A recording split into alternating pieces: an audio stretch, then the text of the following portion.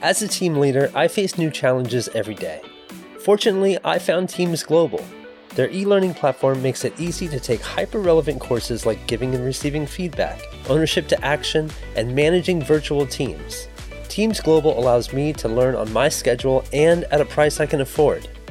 Check out Teams Global today at teamesglobal.com and become the leader that your team needs you to be. Teams Global has a special gift for you, the listeners of the Building Teams podcast. Use the code PODCAST10, that's PODCAST10, when checking out for any Teams Global course for a 10% discount on your order. Sign up for a course today.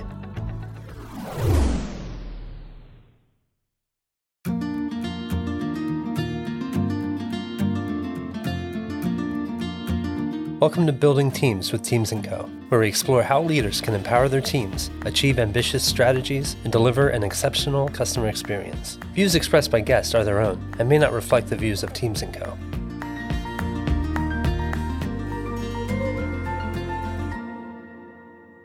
Hey, everybody. Welcome into the Building Teams with Teams & Co. podcast. My name is Mike Vagalis, here with my regular partner in crime and co-host, Tracy Eames. And with our guest today, really excited to introduce a friend and just an awesome leader, Charles Ross, who is the president of InBIA. Tracy, Charles, how are you both doing today? Fantastic. Thanks for having me. Yeah, doing great. I'm excited also to have a chance to speak with Charles today. So this is going to be fun. Yeah, I've really been looking forward to this conversation, Charles. We, for our listeners, we've had the opportunity to work with you and the InBIA board and team on a strategic plan this past fall. And it was just such a wonderful experience, I know, for both Tracy and myself to learn more about the entrepreneurial support ecosystem and the really unique role that InBIA plays in that ecosystem. So Charles, just wanted to start off by giving you the floor to introduce yourself to our listeners and share a little bit more about what you do and what InBIA does. Sure. Well, again, thanks for having me and really looking forward to our discussion. As Mike shared, I am the president and CEO of the International Business Innovation Association. We pronounce that InBIA.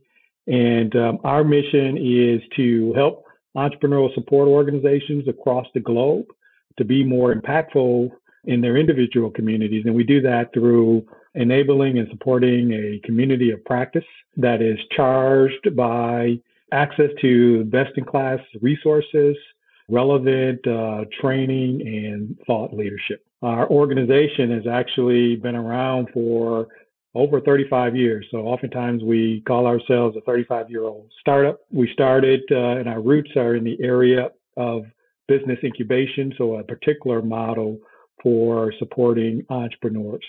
And that was at our founding.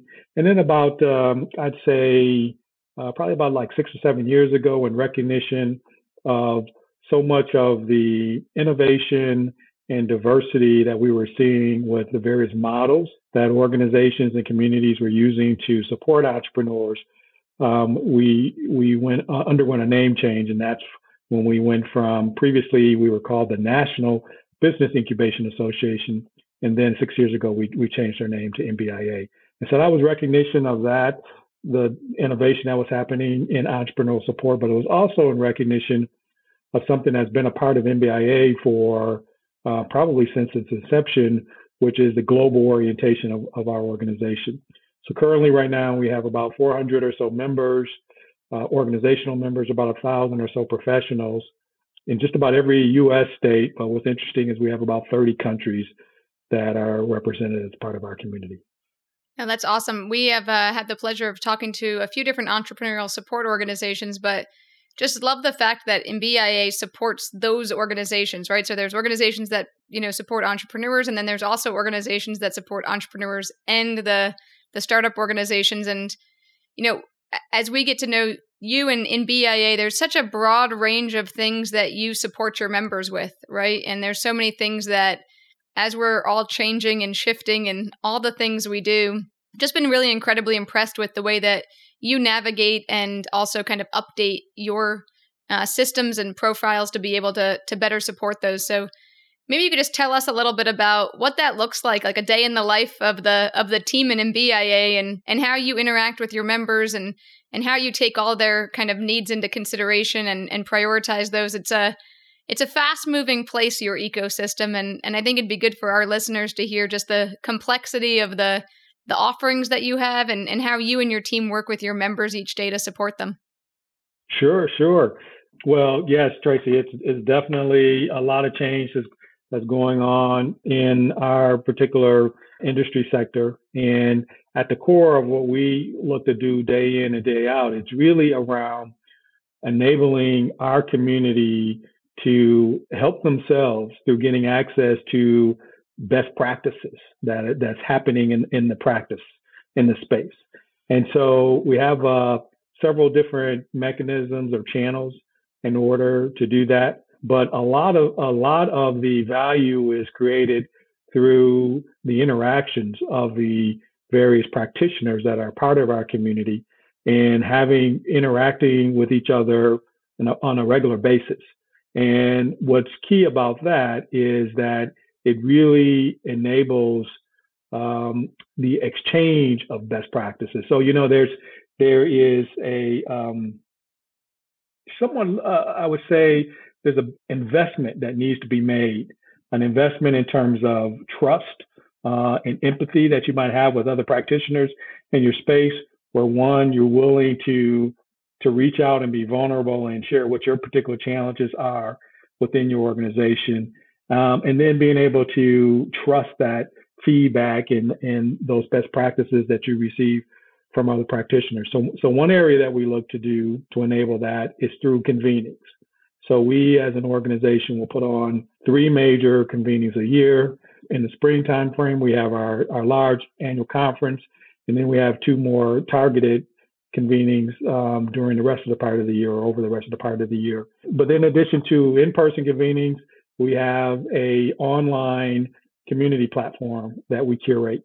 We call that our exchange platform. And this is interesting. The way I like to talk about it is everybody, you go to a convening, in-person convening, you supercharge while you're there, you make all these great connections, you write down all these notes, and then what do you do with that information? And what you need is that information that's available at the time when you're back in your office and you're thinking about, what are some of the best techniques on putting together a mentoring network? And I remember, who was that at the conference that was talking about that? So our online community platform is a way for you to get real-time or just-in-time access to best practices from your peers. And so we spend a lot of time trying to curate that. But then in addition to that, let's talk about things that happen at a convening or an online platform. There's some things that just normally comes up in strategies and techniques to provide entrepreneurial support. No need to recreate the wheel. So we look to put that information, we look to codify and formalize that information in terms of resources and playbooks. So we'll make that information available to our members. And then the last thing I will mention is just training. So we provide training in the basics of entrepreneurial support. We provide training on kind of the advanced level of entrepreneurial support. And we also have a set of training, which I would call it more kind of train-the-trainer, where when our members are looking at how do they get caught up on all of the latest and greatest skills that they need to impart upon their entrepreneurs, we have training that helps them get up to speed there. Charles, one of the things that I think is such a, in some ways unique challenge that MBIA has, but in other ways just incredibly relatable to really a lot of the leaders that listen to this podcast, is you've got a tremendous diversity of customers. So from delivery mechanisms of entrepreneurial support, like the incubation model versus the accelerator model versus tech parks and maker spaces and ecosystem development organizations of all different sorts, to urban versus rural, to the type of entrepreneurs served by those organizations, from life sciences to tech to, I know some of your members are really focused on serving low tech entrepreneurs like in different pockets of cities, like people who own their own food carts, for instance. Like there's just such breadth of members that y'all serve. I'd love to hear how you think about creating best practices, creating community among support organizations that, there's some things that are vastly different about them and some things that are universally true, and really how you use and mobilize a small but mighty team to accomplish a really big goal, like serving the needs of a very diverse member base like you have. Sure. Yeah. And Mike, I'm sweating when you just talk about that, right? Because that's part of the challenges that we look at as an organization. I think it is, when I think about many of the stakeholders of NBIA, what you just described, I think is probably one of our most attractive attributes, which is that, the power of entrepreneurship is so impactful. If you look at, in the past, recent history, that impact of not only small businesses, but new businesses on job creation is pretty significant. And I know there's studies out there that looked at probably like the last couple of decades, and it shows that, hey, if it wasn't for new businesses, we would be net loss in job creation in the United States. And so it just talks about how important entrepreneurship is. But then you also get a sense where if you look at what types of resources are available in communities across the United States, and this also plays in other countries, that oftentimes those communities are not equally shared and leveraged in an equitable fashion. A lion's share of capital is found on the coast, Boston and Silicon Valley, but the reality is that there's a lot of creativity, a lot of passion that happens between Silicon Valley and Boston. And I think that's really a part of the value proposition, again, to our stakeholders for NBIA, is if you're not in those communities, but you're looking for models and techniques for how you can leverage entrepreneurship, NBIA is a great way to learn that because of all of the diversity of models, right? But then that's also a part of the challenge, because when I talk about sharing of best practices, enabling that trust, a key part of it is finding your tribe, right? In some cases, the issues that someone who's supporting an entrepreneur that's developing the next vaccine for the next pandemic that we have, versus an entrepreneur that is, or an organization that's supporting entrepreneurs, let's say the food space. There's some things that are in common, but there are a lot of things that are different.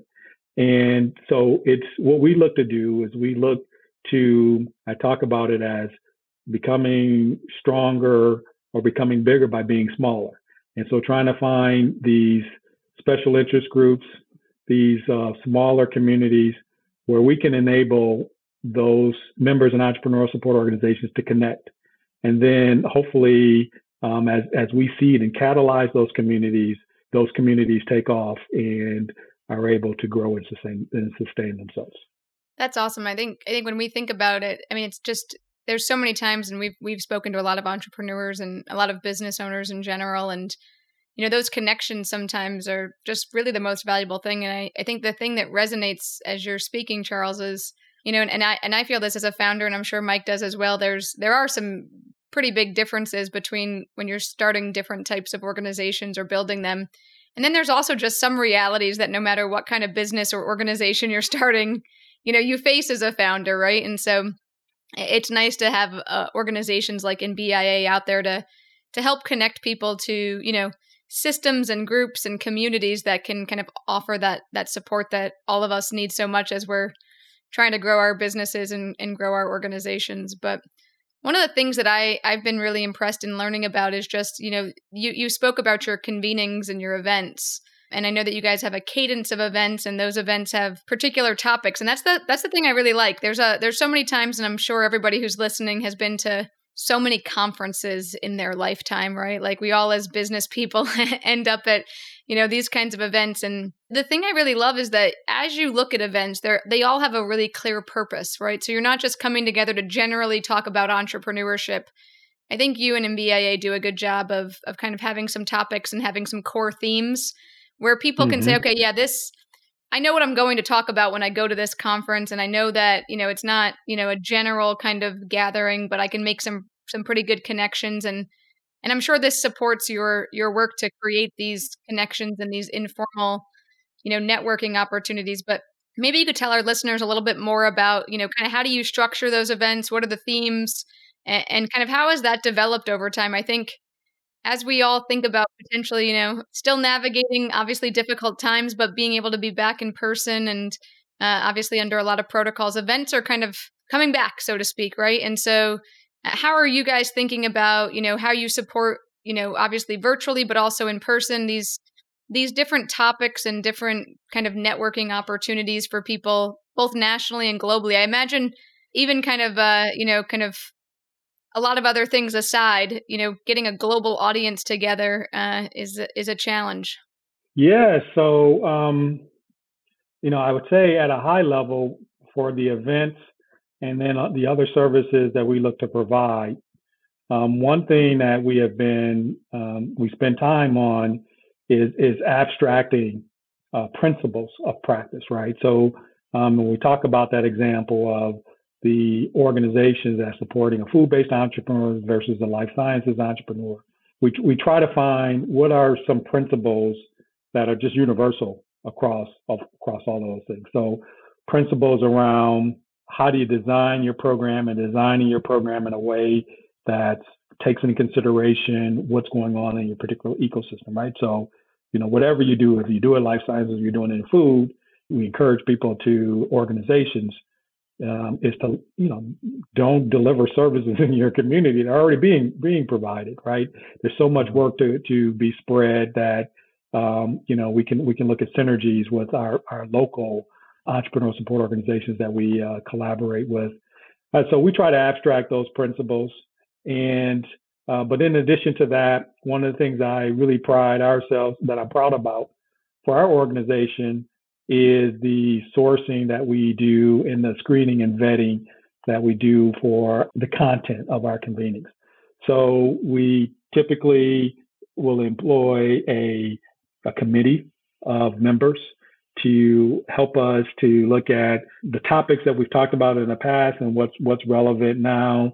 We put out a call to our membership and then other thought leaders in the space where we specifically say, we're generally interested in entrepreneurial support, but here are some of the specific themes like diversity, inclusion might be a theme, or how you responded to the pandemic is a theme. And we want to see proposals on that.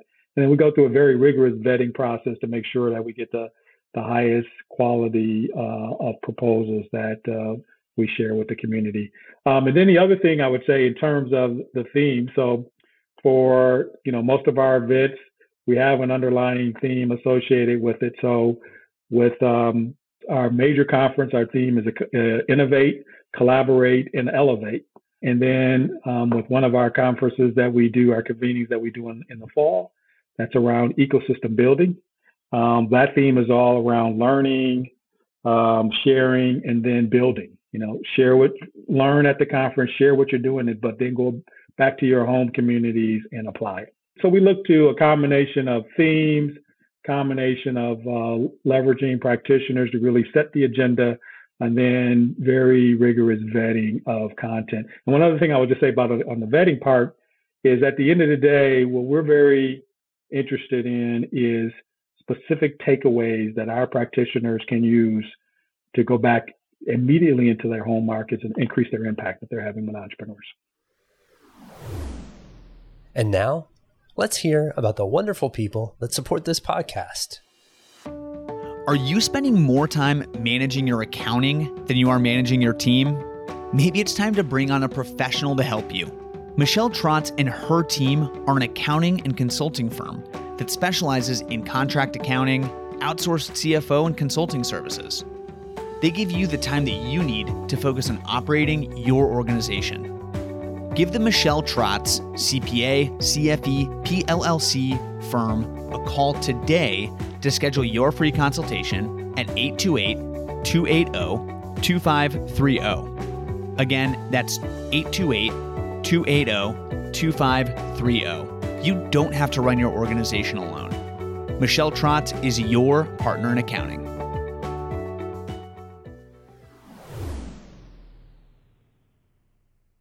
Yeah, Charles, again, I think MBIA is such a unique organization, but there's so many universal principles that our listeners can take away. And I want to dive into your particular leadership style, because I think one of the things that I've seen you do successfully in a challenging environment is take in feedback from a lot of people, from many different perspectives, formulate your own sort of independent point of view, and then help guide the conversation forward. So, for instance, you have a very large and engaged board, which is fantastic. You've got a team with some really, really talented people, and you have a very large member base. And, you have a lot of feedback coming at you from a lot of different angles. I'd love to hear your perspective on how you think about taking in all that feedback and then using it to craft a perspective and ultimately set the direction for your organization. Because I think that's a huge, feedback is a gift for sure. But when you have so much of it from so many people that really, really care, I think how you think about processing that and using it to set one direction that everybody can get behind is something that a lot of our listeners can learn from. Mm-hmm. Yeah. So as I think about that, I'm definitely a big fan of getting as much feedback as possible. Have an appreciation for some of the hazards of groupthink. So specifically for MBIA, we have a 15-member board, and we have a specific process through yearly. We look at the strengths and weaknesses of our board members in terms of functional skills, in terms of geographies that they cover. And we look to complement that every year when we look to nominate new board members. Every year we change out a third of our board. So we'll bring in 5 new board members, or we renew terms for 5 new or 4 members every year, 5 new members. And so that's just a great cadence of getting new thoughts and ideas and experience into the board. And I think that makes us stronger as an organization. In terms of how do you manage the feedback, and we spend a lot of time on consensus building. I would say I can't think of, I think in large organizations, when you're worried about what your quorum looks like and then the number of people you need to get for a majority, you're in trouble. Mm-hmm. And I can't think of many situations where we had to count the votes to decide a particular direction that we want to move in. And just my own style is, especially for, so a couple of things I would mention, that understanding kind of the level of consensus that you need is very important. And we've actually, you have experienced this firsthand as you helped us, Teams and Co, with some of our strategic planning. And, there's many issues that have come up for an organization where we'll try to we'll get the most information we can around making the decision. But at the end of the day, there's going to be some risk and uncertainty about the decision, right? And there could be 2 or 3 opinions on this. And we know that one person will be right and 2 will be wrong, but we don't know which one will be right or wrong. And in some cases, it doesn't really make that much of a difference, right? Because if we're wrong, we can just quickly correct. So just kind of understanding, when do you need to have like 100% consensus, or is there a situation where you can have a majority of people that are on board, and the rest of the people, while they may not agree, can live with the decision and get comfortable that we can pivot quickly. And being able to differentiate that, I think, is really key. And then myself as a leader, for those issues where it's so critical and important that we have to have everybody on board, we just take the time to get everybody there. And normally is not around the actual decision that we make. It's more around if there's an issue that people feel so strongly that they cannot live with the alternative issue, that is something that's going to impact their involvement and contribution to the organization. So we need to work those things out. The other thing I think is very key is just understanding the roles. So we spend time on our board orientation, and we get support from our chair and our executive committee and our board to reinforce this of understanding the role of a board and the role of the staff, and that the board is responsible for hiring and firing the CEO. The board is responsible for setting the strategic direction. The board is responsible for making sure that actual controls are in place. And then the staff is responsible for executing it. And, making sure that everybody kind of understands those roles. And then the key is when we bleed between those two things, just how do we manage? How do we manage the barriers? How do we manage the boundaries? And so I think just being explicit about that and not being afraid to address that, I think is really key. I think you just gave literally a master class on like half of our approaches, Charles. So I commend you, just because I think for organizations it's really hard, right? Like, but you speak to a lot of the stuff that we speak to all the time, and I think that's why we always just thought it was such a pleasure to work with you in terms of your leadership style, because that role clarity is critical, right? And you also do a really good job of setting people up for success. That's what I hear you saying as you talk about clarity and role descriptions and having crucial conversations. They might not be the easiest thing to say to the board or to the staff, like, hey, you know what, this is your role and this may not be your role. And those are difficult, right? Like, we're all leaders, and clarifying roles is not always the most comfortable conversation, but one that's really, really vitally important to members and to the board and to an organization as a whole. So just really appreciate you sharing that level of detail about how you manage not only feedback, but how do you set feedback up for success, right? Because you can give feedback in a vacuum, but all those other things that you spoke to are really great tips for our listeners around, okay, well, how is feedback most effective? Feedback's most effective when people also have those other tools in place where they know their role, they know the clarity, they've had a training, they have good working dynamics to each other. So I just, before I ask my question, kind of want to recognize that, because I think a lot of our listeners are tuning in to hear, how do other leaders manage this stuff, right? Like, there's so much going on, and hopefully our listeners just picked up a few really good tips about how to help their boards be successful. I'm going to turn the table a little bit and focus on the team, because I do think you have a super impressive board. And the one thing I will say about all the other things that you said, and this kind of ties into one of your previous comments, I think you've all done a really exceptional job of recruiting a diverse board in so many ways, right? There's lots of voices represented, different organizations, different people's perspectives, different lengths of tenure with the organization. So, there's some people who are bringing super fresh perspectives and others who have been there for a really long time and can add that historical context. And so I think you've done a good job of that on the board. Maybe you could share with our listeners a little bit more about how you manage the team, right? You have a small but mighty team, as I would categorize them. You list a lot of things that you all do, and I think our listeners would be surprised to hear how many people are executing all of those things. So just a little bit about your leadership style with the team, and how do you empower them to just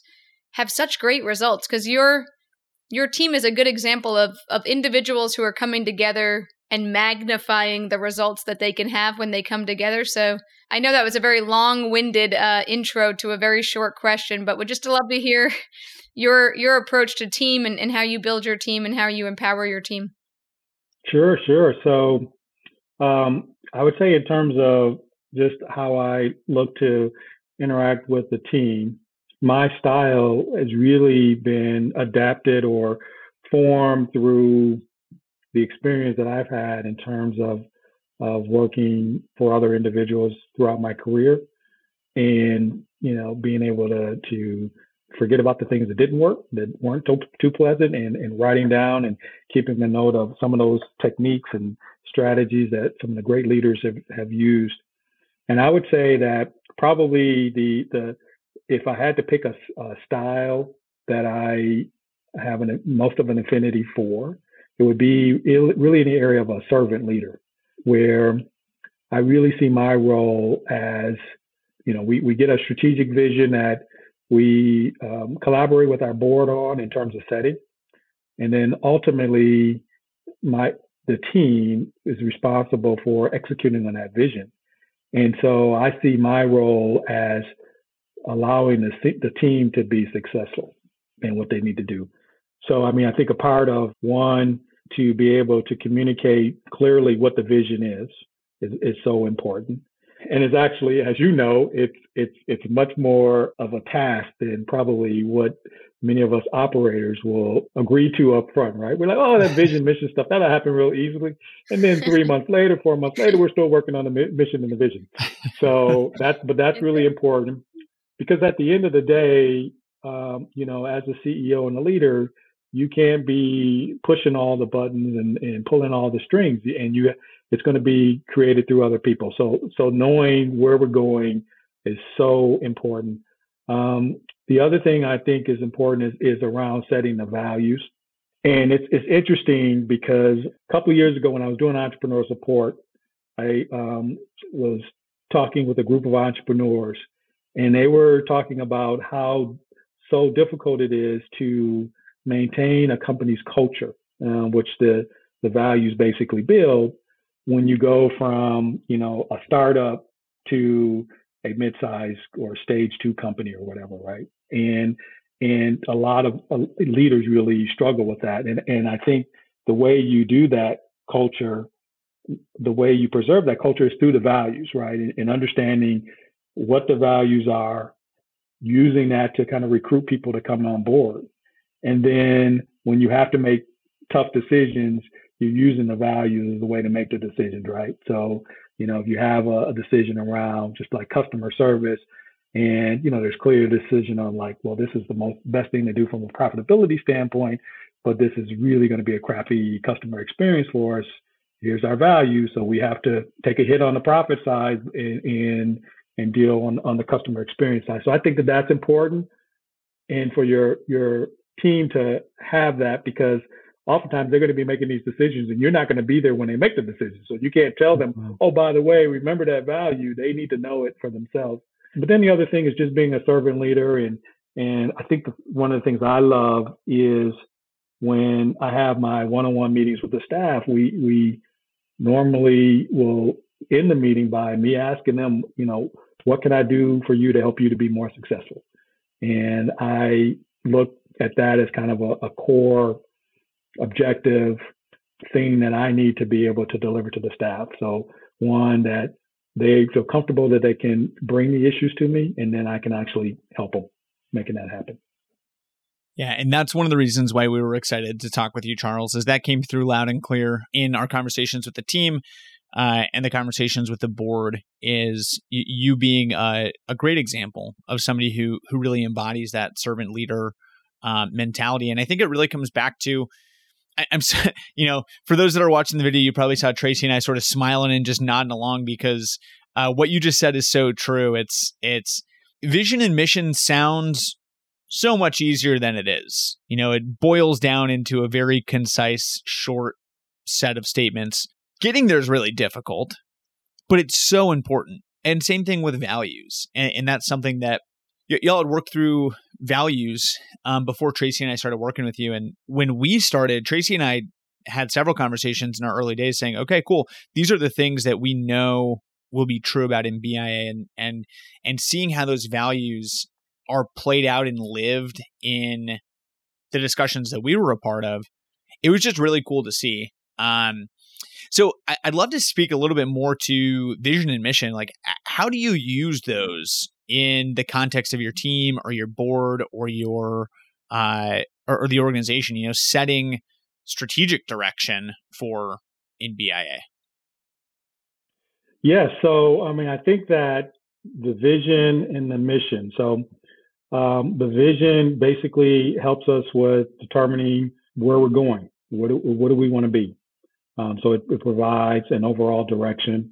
And the mission is really focused on why we are going towards that destination, why we are on this journey. And then the strategic imperatives from that really kind of talks about how we're going to get there. What are the major things we need to do, buckets that we need to be successful in order to get to our ultimate destination, which is the vision, but in a way that is meaningful to stakeholders, meaningful for employees and our customers and our members. So I really see all three of those factors really just helping to organize, get everybody on the same page, and then organize our work in a way that is most efficient. And in addition to telling us what we're going to work on, probably even more powerful is what we're not going to work on, because there's always so many things that you can look at. And the vision, mission, and strategic imperatives gives you a great filter to say, this is important and this is not important. Because the other thing, which I talk about, go back out on the leadership side, maybe this is like management leadership. Talk to my staff, and Tracy, you mentioned I got a small staff.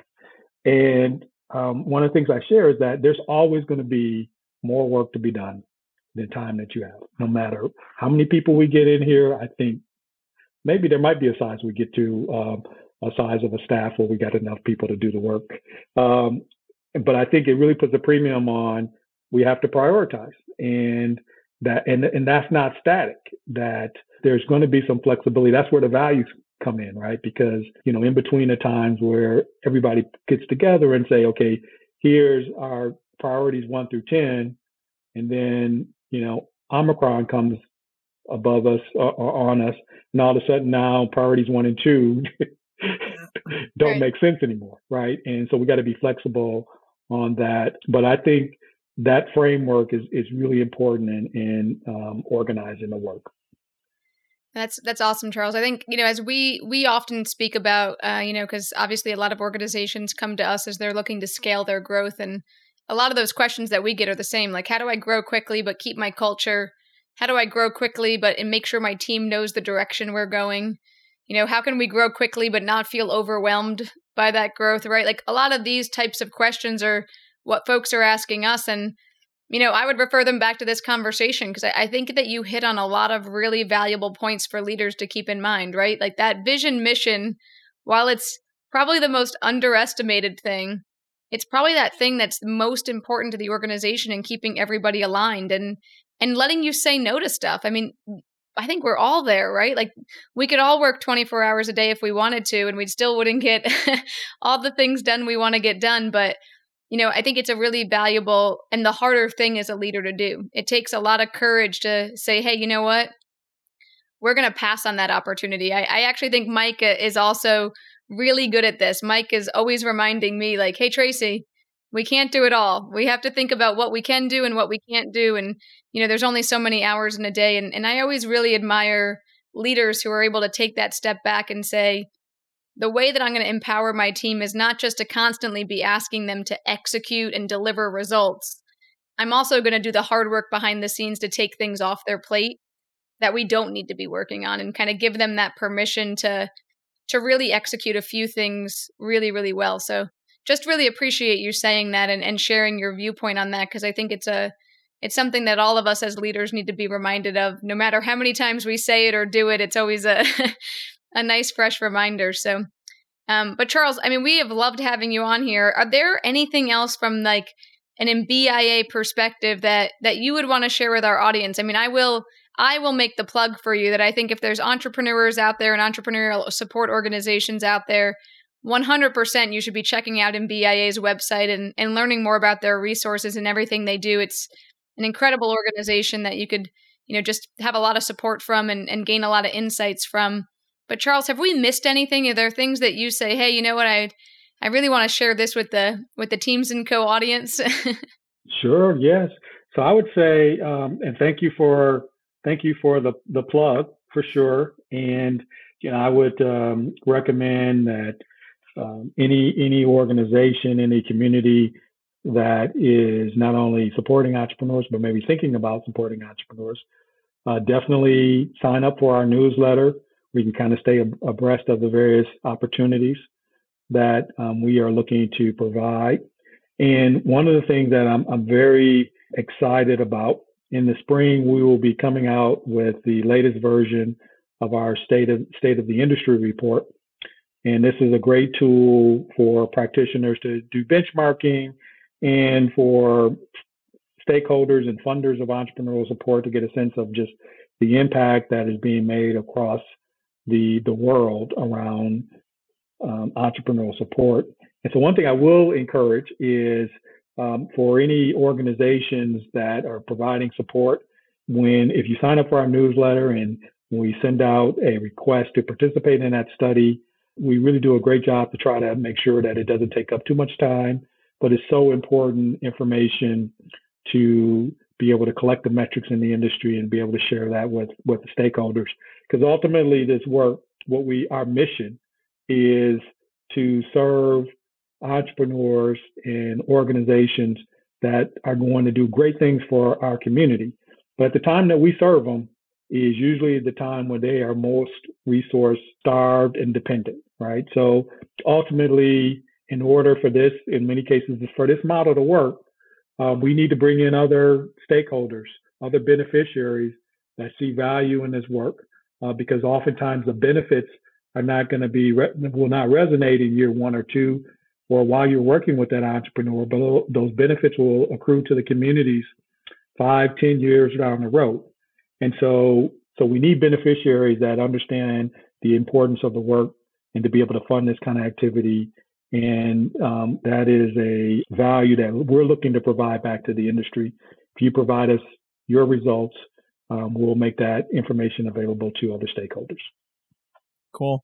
Well, Charles, again, man, we really appreciate having you on the podcast. I'm sure, as 2022 progresses, we don't be surprised if we reach out to you and ask for how things are going. We love to do that and to keep our listeners abreast of the work that our friends and partners are doing. So again, for everybody, go to nbia.org, right, Charles? Yep. Mm-hmm. Cool. And we'll send links to NBIA in our show notes for everybody that wants to check that out. Again, the conferences that y'all put on are tremendous, and the resources that you have are truly world-class. So please, everybody, check that out. And with that, we will wrap up this latest version of the Building Teams with Teams & Co. podcast. When you are leaving, be sure to hit us with a like, a thumbs up, a comment, a subscribe, whatever you can do to make sure that you're getting the latest and greatest from the Building Teams podcast. It's been an absolute pleasure. We'll talk to both of you guys very soon. Yeah, thank you. Thank you, Charles, so much. And we look forward to updates in the new year, so keep us posted. Thank you. You've been listening to Building Teams with Teams & Co. To learn more about the latest thinking on how to empower your team to deliver exceptional results or to book a consultation, please visit us at teamsandco.com or follow us at LinkedIn, Twitter, and Facebook. Mention of particular products or services and participation of a guest does not imply an endorsement by Teams & Co. The information provided is for educational and entertainment purposes and should not be taken as professional advice.